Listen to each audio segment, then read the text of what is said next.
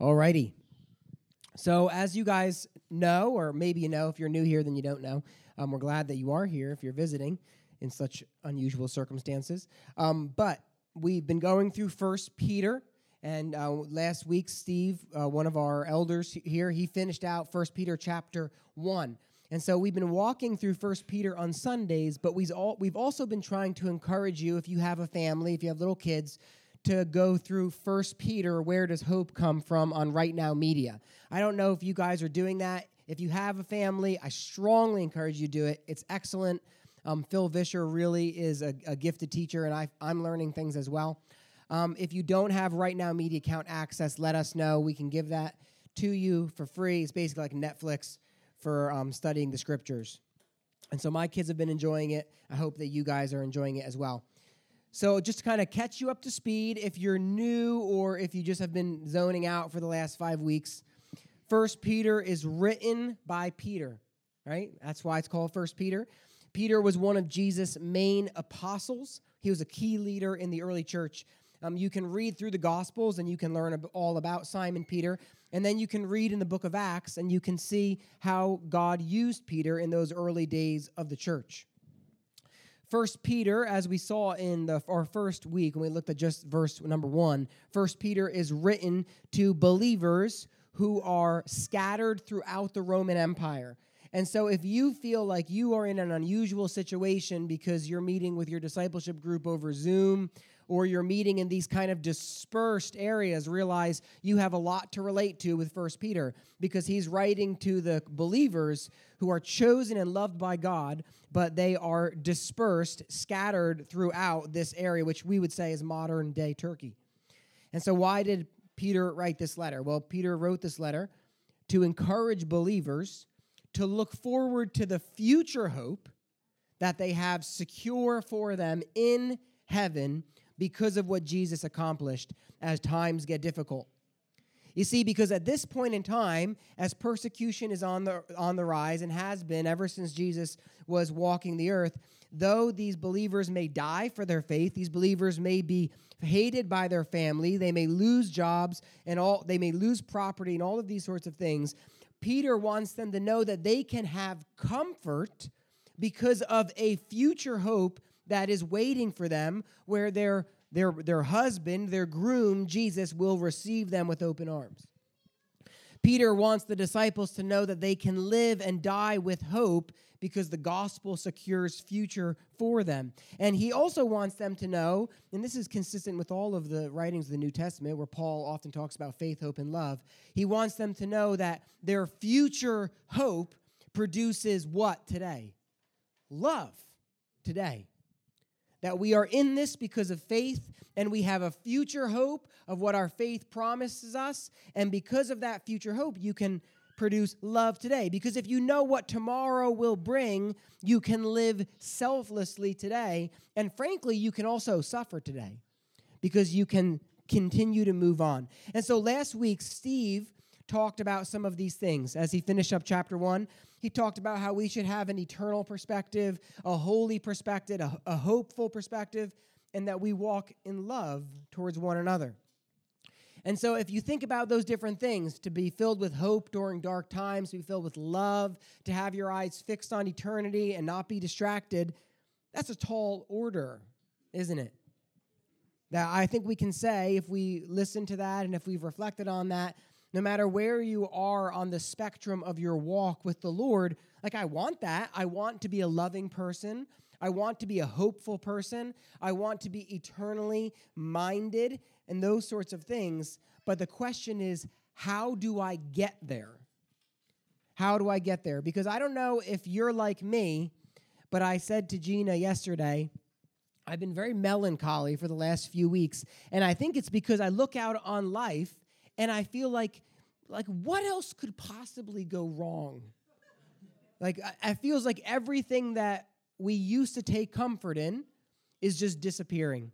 Whether that's the simple blessing of having a building or whether it's being able to send your kids to school, right? These different things, we look at these blessings, having childcare, right? We think about these things, and everything is just getting stripped away.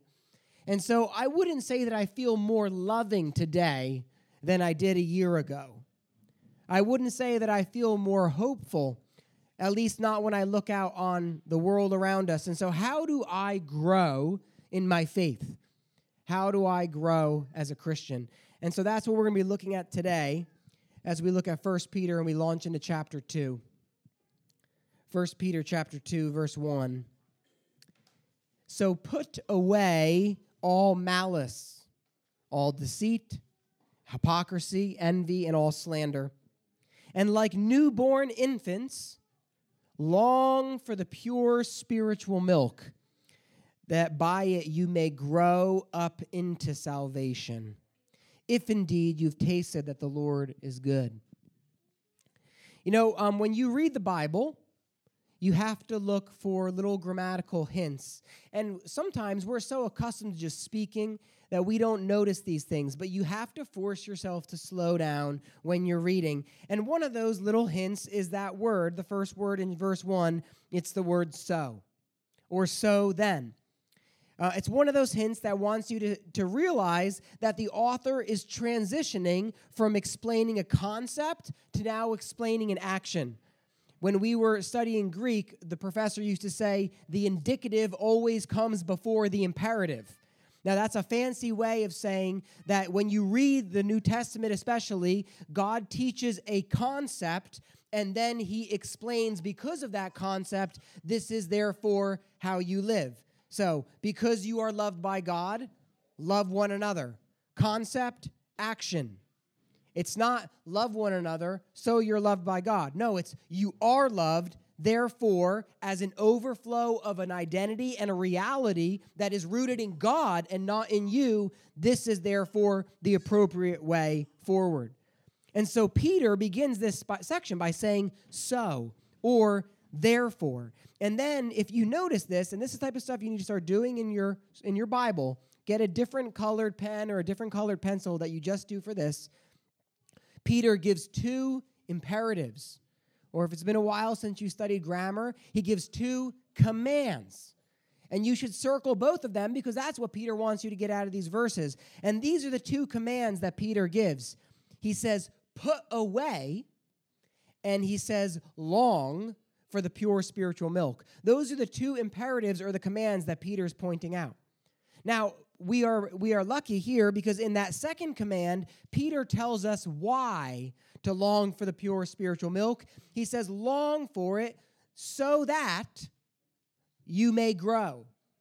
And so Peter gives us the command, and he also gives us the reason for the command. But in that first verse, this is where the chapter breaks don't necessarily act as your friend. In that first command, he doesn't tell us why. He simply tells us to put off these different things.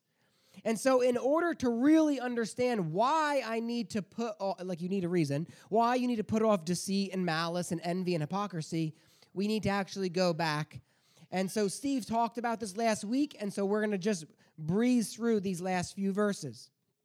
Beginning in verse 22 of chapter 1, Peter says, having purified your souls by your obedience to the truth for a sincere brotherly love, love one another. There's a command. You should circle it. Love one another earnestly. That's how you love. From a pure heart, how you love. Since you have been born again, not of perishable seed, but of imperishable, through the living and abiding word of God. For all flesh is like grass, and all its glory like the flower of grass. The grass withers and the flower falls, but the word of the Lord remains forever.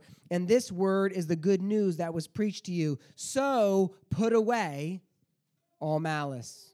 So that's the way that it flows. So Peter makes this clear imperative command in verse 22. He says, love one another earnestly.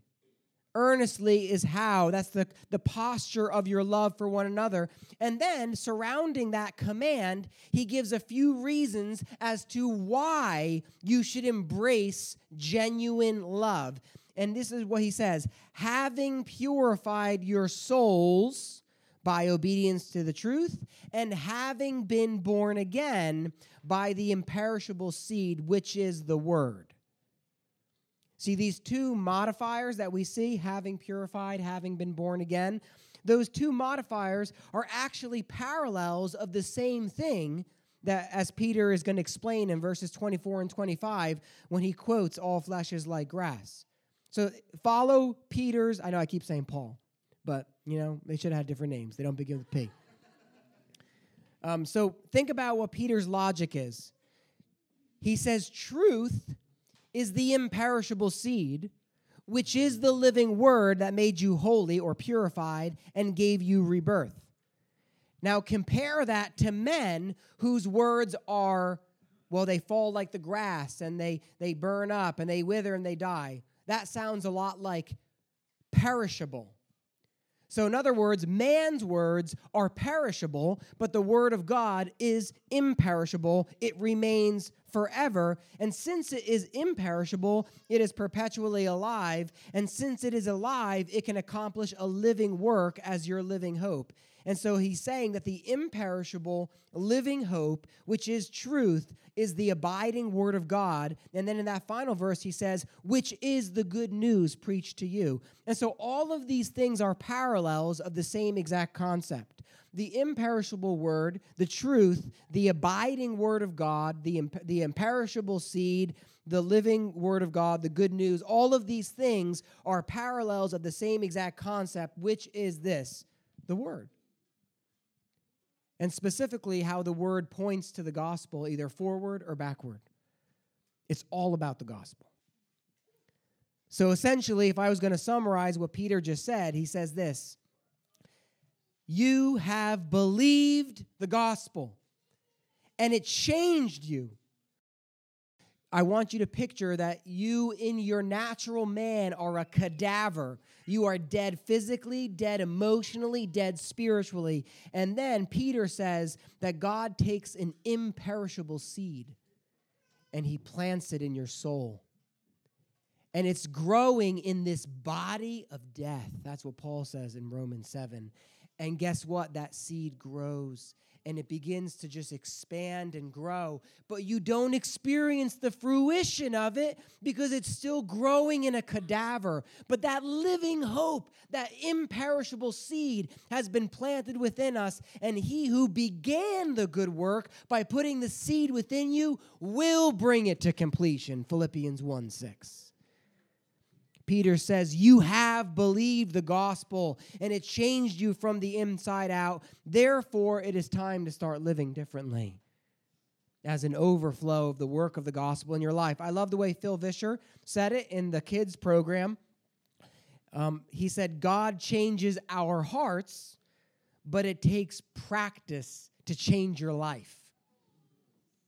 God changes your heart, but it takes practice to change your daily life. And so now we get back to verse 1. So, because you've been born again, live differently. Therefore, put away all malice, all deceit, hypocrisy, and envy, and slander. And like newborn infants, long for the pure spiritual milk. Now, if you have ever been a nursing mother, you know what it is to annoyingly have your infant constantly want to nurse. Long for the pure spiritual milk, so that by it you may grow into salvation, if indeed you've tasted that the Lord is good. And so returning to these verses, we realize that the command in verse 1 to put off is a parallel with the command in what? Verse 22, when he says to love one another, because each of these things are the opposite of love. And they're specifically interpersonal sins, aren't they? And so paralleling, love one another. How do I love, Peter? What does it look like to love, Peter? He says, put off malice. Malice, defined, is planning to do evil. If you're planning to do evil, guess what? You're not loving people, okay? Deceit. Deceit is defined as intentionally concealing or misrepresenting the truth to another person. If you're doing that, you are not loving one another earnestly, are you? Hypocrisy, to intentionally deceive someone by having your words not line up with your behavior. That is not earnest, genuine love. Envy, to be resentful of someone because of what they have that you don't. Slander, the crime of intentionally damaging someone's reputation with falsehood. How do you love? By removing, a great place to begin is by removing these things from your life. And guess what? This requires you to practice. It requires you to practice. Because if you just sit around and you say, Lord, that guy's a giant idiot. I don't want to slander him, but man, he sure is an idiot, right? That's not practicing. Do you realize all of these activities are things you need to choose to do? You need to choose to cut your sentence off and stop slandering. You need to choose in the middle of planning deceit about how you're going to rob your neighbor. You need to choose to stop. And this is consistent, by the way, with what the Scripture teaches about love. Because 1 Corinthians 13, love is patient, love is kind, it does not envy, it does not boast, keeps no record of wrongs. All of those things are what? Choices. Every aspect of 1 Corinthians 13 is a choice.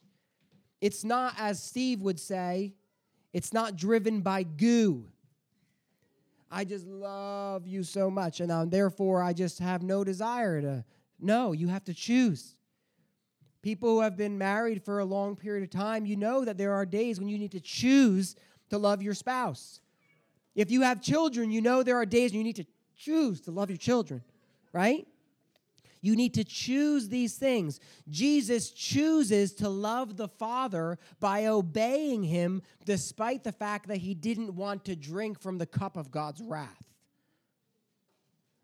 As DC Talk said in the last millennium, love is a verb. Okay? Are you guys following me? So at the end of chapter 1, we see this reality. God changed us. We're reborn. And then Peter begins to explain how we keep on changing. This is the first point, okay? If you've zoned out, listen to me now. Listen up. Point number 1. Oh, I'm sorry. Point number 1. I needed to practice not making babies cry. Point number 1. If you want to see change, you need to practice obeying Jesus. If you want to see change as a believer, that's the key part of this. If you want to see change, you need to practice obeying Jesus. And I'm going to tell you something. Keep practicing. You will get better. You will get better. Don't think that you are just a passive player. Our faith is an active faith. We are saved by faith alone, by grace alone, because God is a merciful God, and he is the initiator and the completer, the author and perfecter of our faith. And the faith you have is an active faith. That's what James is writing about in the entire book of James. So if you want to see change, you need to practice. But that's not all you need. That's one thing. But then Peter gives, guess what? A second command.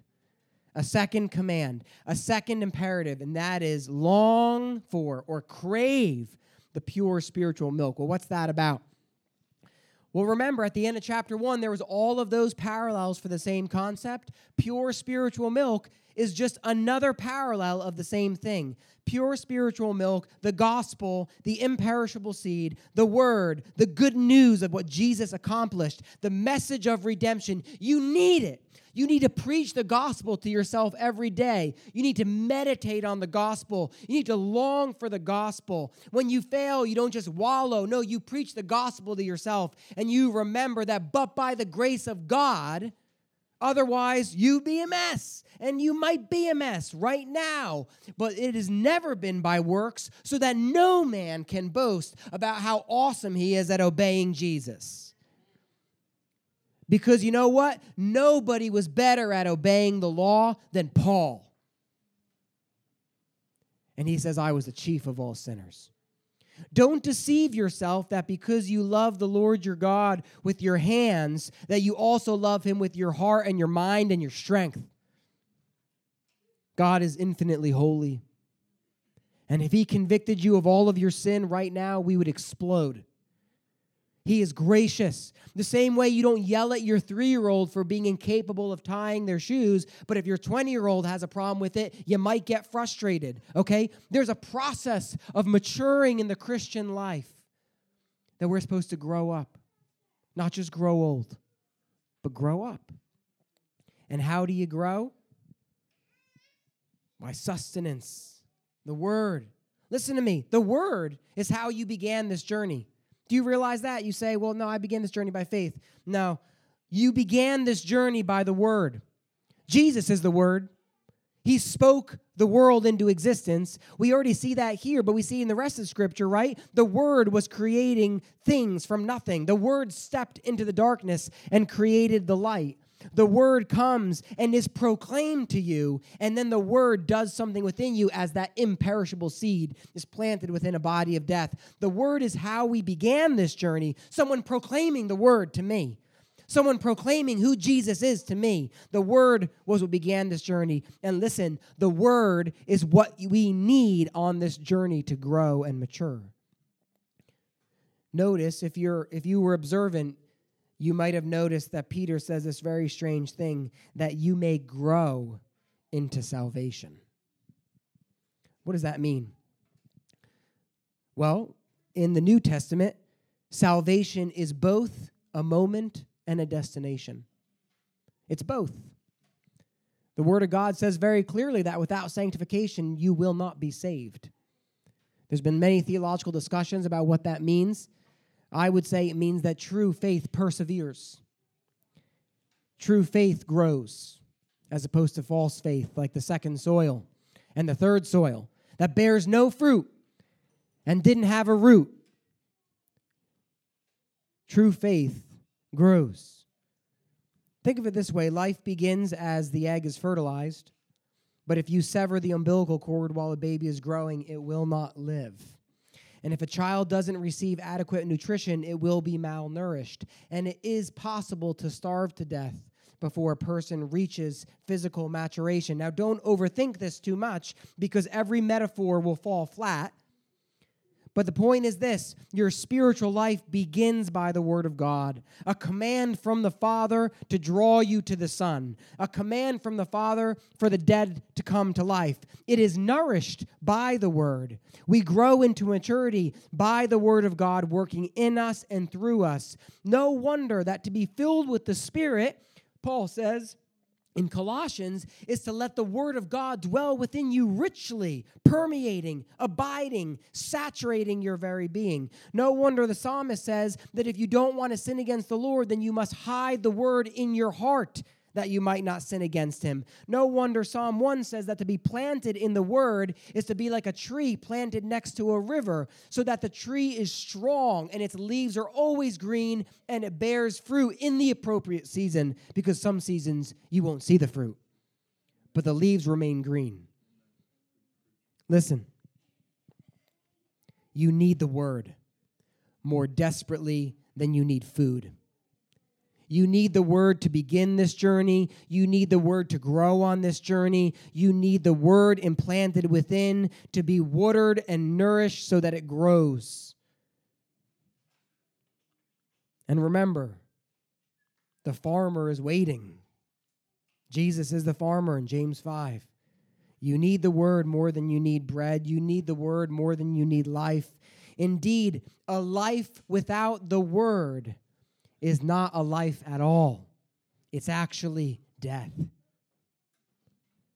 If you want to see change in your life, those of you who have been stuck in the same habitual patterns, guess what? That makes you like all of us, who 30 years later, we wonder how on earth we're digging up the same dirty laundry year after year. But God says, little children, I don't want you to sin, but when you sin, you have an advocate. That's our hope. If you want to see change, you need to practice obeying Jesus. And if you want to see change, You need to long for the gospel the way a newborn longs for milk.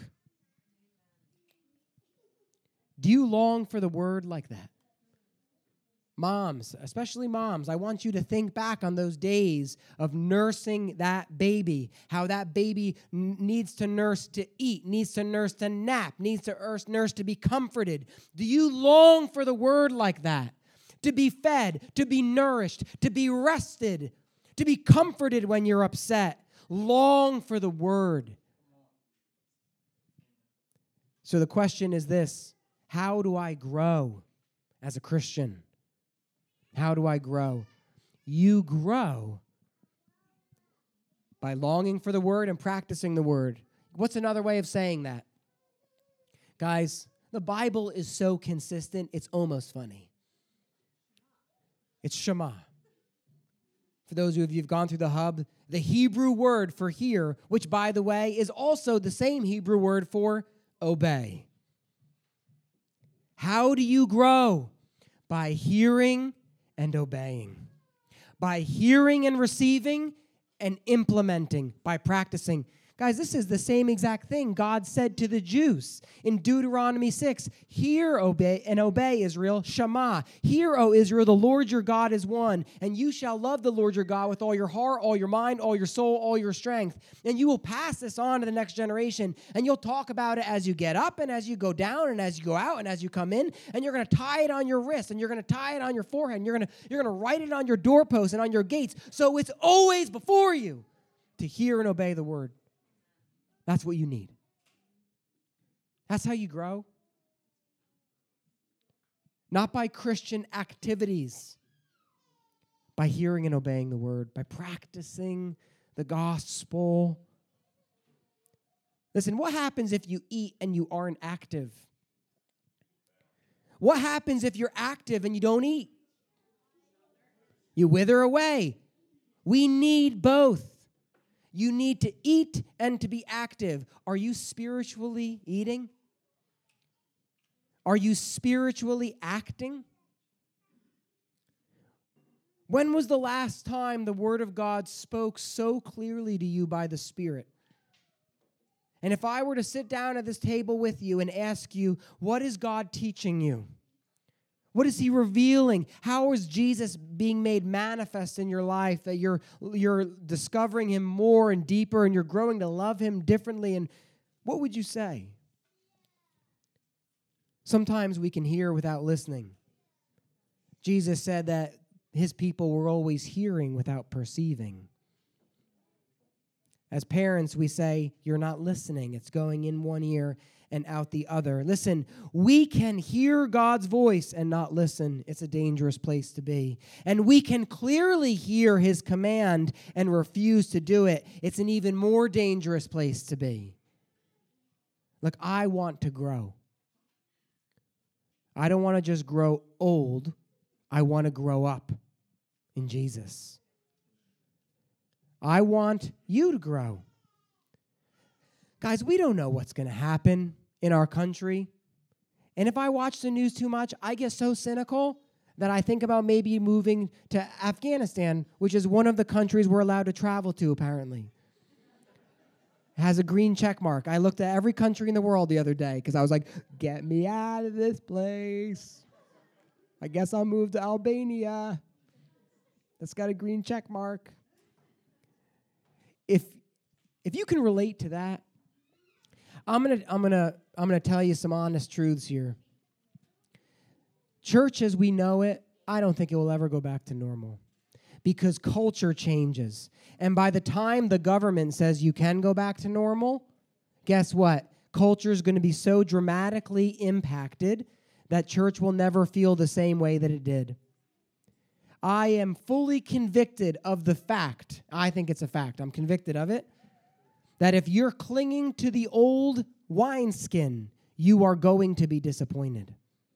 Because the reality is we do not know when persecution will fully come. But if you are a Bible-believing and a Bible-practicing Christian, you will increasingly become fringe to everyone. You will be fringe to liberals. You will be fringe to Christian nationalists. You will be fringe to conservatives. You will be fringe to centrists. You will, if you hear and obey the word, be increasingly strange to everybody else on the planet.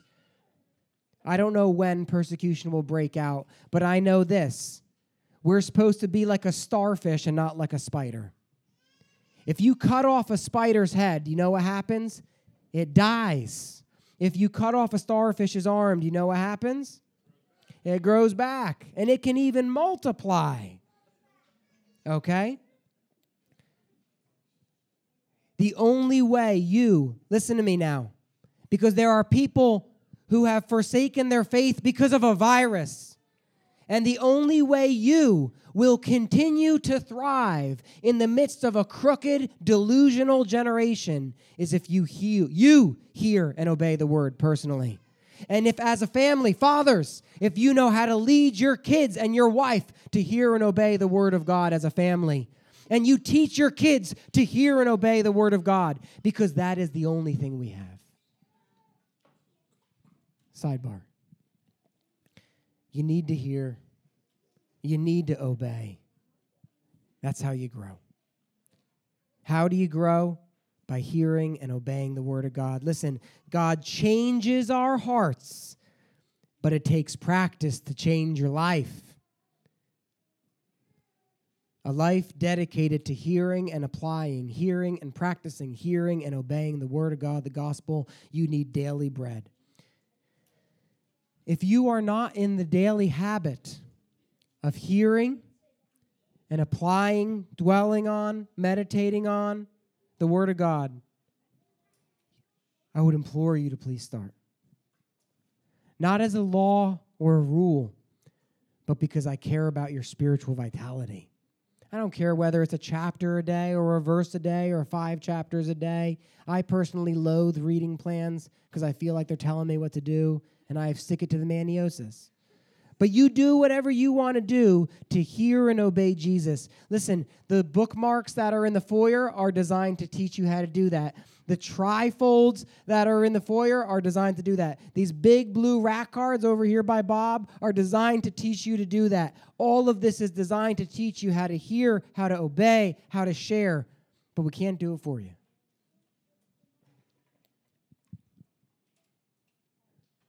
That's it. Time's up. I would like you to sit at your tables, and I would like you to ask this question. Some of those questions on the table talk sheet. What is God teaching you lately?